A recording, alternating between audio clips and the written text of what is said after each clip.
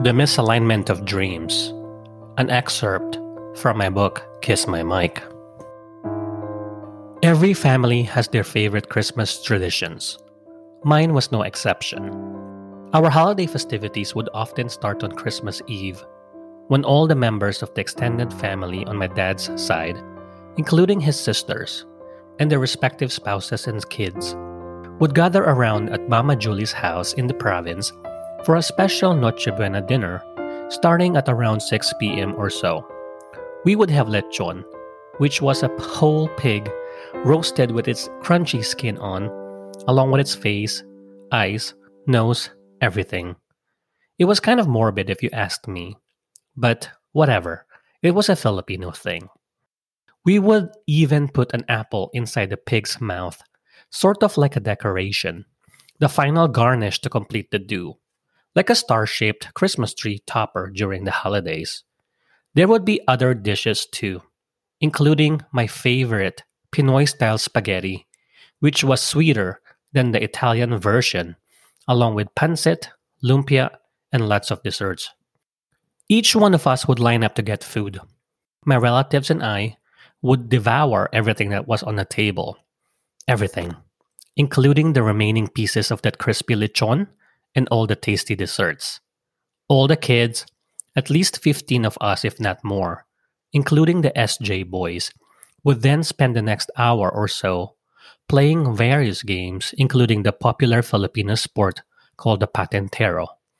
There would be Christmas music playing softly in the background, which would occasionally cause some of us to start singing, but only to be interrupted by real Christmas carolers who would sing in front of our gate in the province. Once these unexpected visitors finished their songs, Mama Julie, or one of the elders, like Aunt Jade or Uncle Fred, would give the carolers some money. After dinner, we would all hang out in the living room at Mama Julie's house, where the gift-giving activities would commence. All the elders would give various gifts to the kids. So in total, each kid would receive 3 or 4 gifts. Everyone else would be merry, and that feeling of merriment would continue until the following day, Christmas, when it was time to go to church and visit other relatives who had not been present during the previous night's dinner. In 2007, after I had been living in the United States for more than 4 years, I went back to the Philippines to spend Christmas with my family. It was my first time back home since I left for the US permanently in 2003. However, while there was still a lot of food this time around, and the carolers showed up once again for some holiday tunes in exchange for money, I didn't quite have the same merriment as I had felt in the past. Something was missing, and frankly, it was one of the most miserable Christmases I had ever had. Months prior to my trip, I had already been feeling disconnected from my immediate family. Sometime during the year, Melissa got married to Francis, the guy she met working at the government office in Manila. I did not bother to go home and be part of the celebration then. I was still in pain, even angry at her for rejecting me. Occasionally, I would chat with Mitch or Melai on the phone or through instant messenger. Mitch was still working in the province as a customer service representative, while Melai was still in college. As for Dad, I learned that he became even more active at church.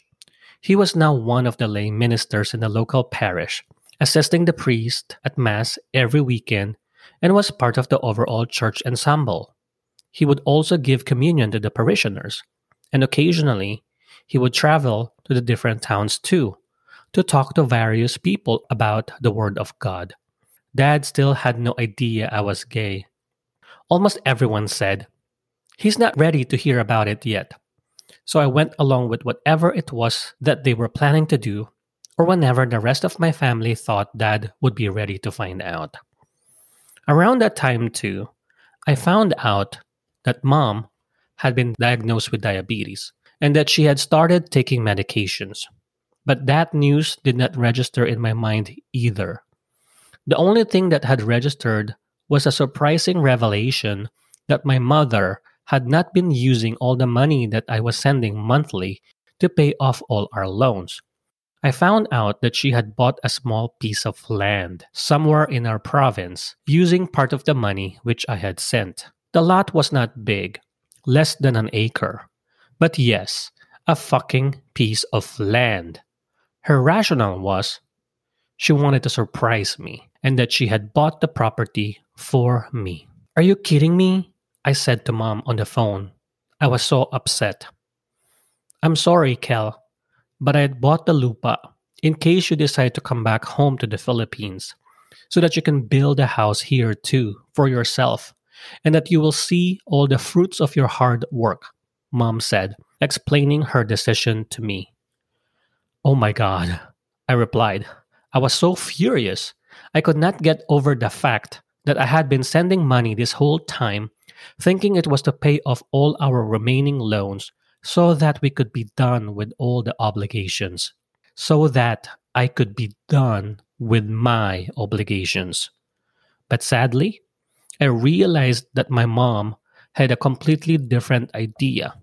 She was using only a part of my remittance to pay off the loans, which we still owed, and then the other part was used to pay for the land, which the seller had agreed to be paid on an installment basis. I did not argue with my mom any longer. However, I was still mad. At some point, she asked if I would prefer for her to simply sell the land so that we could start over. But I decided to keep the status quo and go along with whatever was already in motion. Our keeping the land and me continuing to send money, not only to pay the debts that we still owed from before, but also to pay the installments that were now due for that new property. I was resentful, and my resentment towards her, my mother, stayed with me for a long, long time. The reason why I was resentful was not just because Mom lied to me, or that she omitted telling me such pertinent info, or whatever you want to call it. It was more than that. You see, I had this whole plan worked out in my head. When I first moved to America, I had this dream of becoming successful, which sounds vague, but I assure you, there was an absolute specificity to what I had envisioned. I imagined myself working in corporate America. I was wearing a 2 or 3-piece formal business suit, fine Italian fabric, bespoke, and complete with a matching designer-labeled necktie. I was walking around Manhattan hurriedly to get to an important meeting. I also had a fancy leather messenger bag hanging on my right shoulder, a cup of Starbucks coffee in my right hand, and a cell phone attached to my left ear. I was on the phone for yet another important discussion.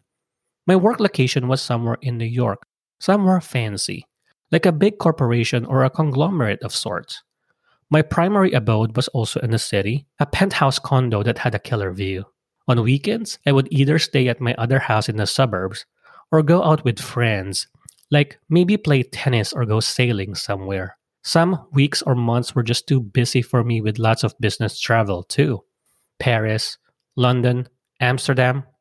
Occasionally, I would find time for some personal R&R, like spending a week in the Maldives or checking out the latest African safari. I don't need to mention, as it seems already obvious, that along with all of that, I also had enough money saved in the bank. Not Warren Buffett level, but something decent enough. After all, I wanted my dreams to be realistic. However, sometime in the middle of my pursuit of that very specific dream, I realized that I had to take care of my family first. I was in America for a reason, I thought. My family expected me to help them. I needed to make sure that they were taken care of before I could even think of pursuing my dreams for myself. As such, reality had confronted me with the fact that we still had a lot of debts to pay, and thus, the first order of business was for me to pay off all our existing loans first so that our family can be completely debt-free. Then, there were other needs that had come up too, for ongoing expenses like the money that was needed to pay for my younger sister's education and other bills.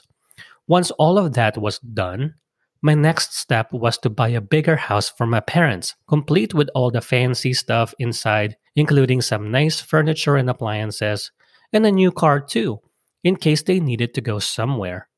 Most of all, I wanted my family to enjoy life. I wanted my parents to travel occasionally, either just the two of them, so that mom and dad could have romantic alone time together, or with us, their children, so that the rest of us could enjoy life together. You see, that was my dream. Those were my plans all along. However, my mom messed up my plans. I wanted my dreams for them to come true first, because only then would I have time to focus on my dreams for myself. My philosophy was the longer it took for their dreams to come true, the longer I had to wait for mine to become a reality as well. I was afraid of failure. I did not want to be one of those guys who only talked about their dreams coming true, only to realize that they never happened or that they would never ever happen. I also felt like time was running out, and so these dreams needed to happen soon. The thing about dreams, though, is they're quite tricky. There might be a commonality in some of those dreams among you and your loved ones, but only as it relates to broader themes like being successful or traveling around the world. There are finer details that might not be the same between the people involved. For instance, being successful could mean one thing to person A, but it could mean something completely different to person B. Traveling around the world sounds nice, but person A might have dreams of going to a tropical destination, while person B prefers the complete opposite. You see, dreams are specific, dreams are individual. There is a difference between my dreams for myself and other people's dreams for me, like my family's. Likewise, there is also a difference between my dreams for them, my loved ones, and their dreams for them.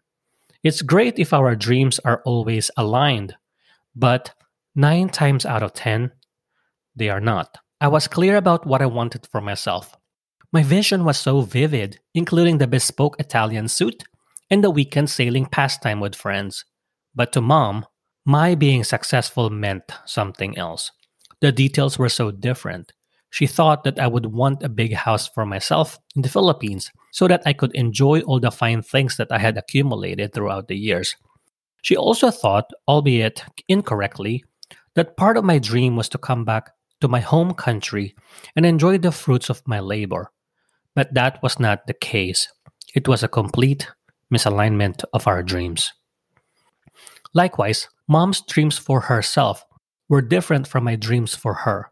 All this time, I thought that maybe she wanted a big house with all the nice appliances and everything else. And occasionally, I thought she would want to travel to many different places. But it seemed that her priority was to see us, her children, be successful first and foremost. And as for herself, she only wanted something simple.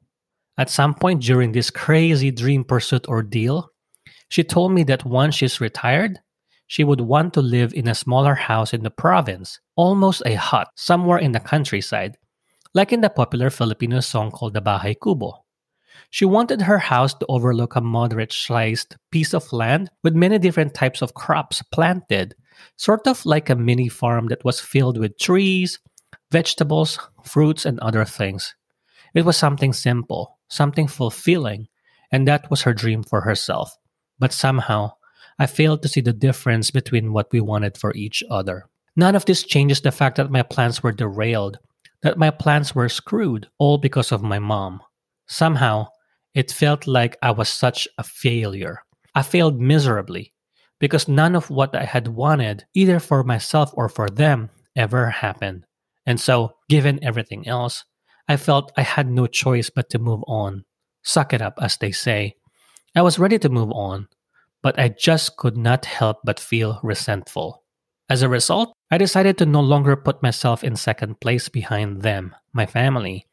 Even though I had continued to send money following that revelation from mom about the purchase of the land, I started to set aside money for my own sake, kind of like an emergency fund. Then, once I started my MBA, my idea was to cut off my family remittance completely, and they would have to deal with everything else on their own. I justified it by thinking I had already done my part, even though it did not work out since we still had lots of loans to pay. I argued that it was not my fault anymore, because my mom did not take my words seriously when I told her to use my remittance money to prioritize our debts.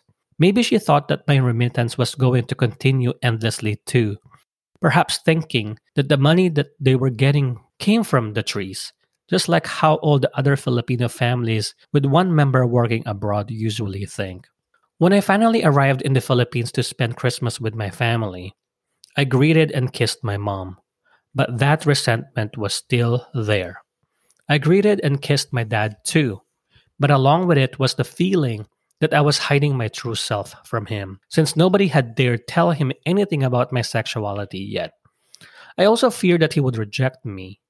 Worst of all, Mama Julie also asked me if I had a girlfriend, to which I replied with my typical line of, "Oh, I'm still focused on my work right now, so I can't do that yet." I also had a conversation with Melissa, who tried to remain calm, at least in the beginning, by starting with a positive vibe saying, "Sorry for what I said before. Just you know that we only want what's best for you and that we love you." Somehow, I felt like there was a but coming in her sentence. A few seconds later, Melissa continued, "But for you to know, I didn't even think twice about what I said." Confused with her mixed message, I replied, "Huh? Well, I found out about your blog," she said, "and it hurts me to know about your bad experiences." "What do you mean?" I asked. "I don't know if you'll agree with me, but sex is not the thing that matters. It's true love, and that will come to you.